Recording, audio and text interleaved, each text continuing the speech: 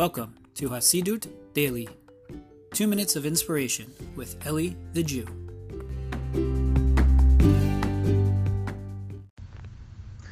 Shalom, shalom, my friends. Hope everyone's doing well. We're now coming into a Shabbat that's called Shabbat Shuvah. It's the Shabbat between Rosh Hashanah and Yom Kippur.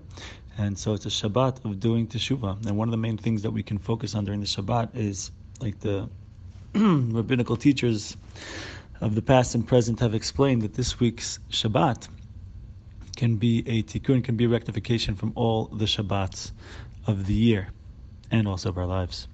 And so we should have that in mind and do our best to be have good intention and good focus, and take care to do our best to keep it in every way we can.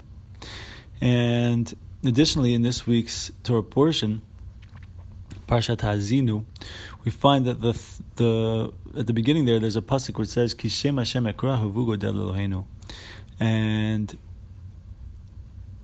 talking about calling out in the name of Hashem. And according to the Talmud, it's from here that we learn an idea of making blessings on the Torah. Meaning that before we learn Torah in the morning, before we learn Torah, there's an idea that we're supposed to make blessings on learning Torah, blessings on delving into Torah. Now, what do we need this for? So, the Talmud actually is very strong about this in a certain place or two.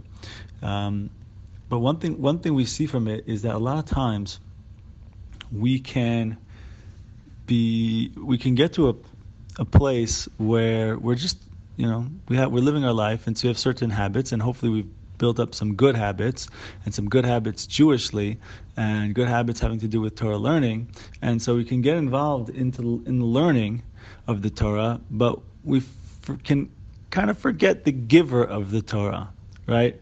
It can become academic, or it could become just something that of rote, something that we're doing out of a habit and ritual, and we can get involved in learning the laws or learning the stories, but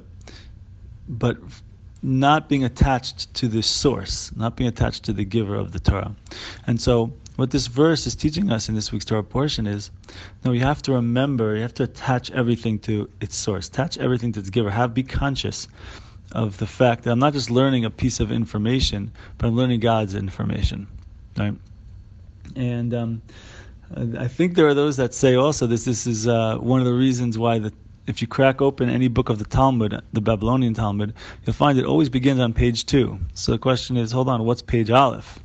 So what's page 1? What's page Aleph? So one of the answers is, of course, that the first page is the reason why you opened the book in the first place, right?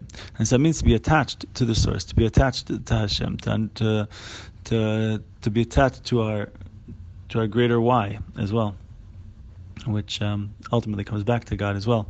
So we should be blessed to have these things in mind, and especially during this time of Rosh Hashanah and Yom Kippur, which is a time of waking up, of spiritual awakening, of becoming more conscious. So this is a good message that's very, very relevant, of course, for every time in our life, but especially now. All right, Shabbat Shalom.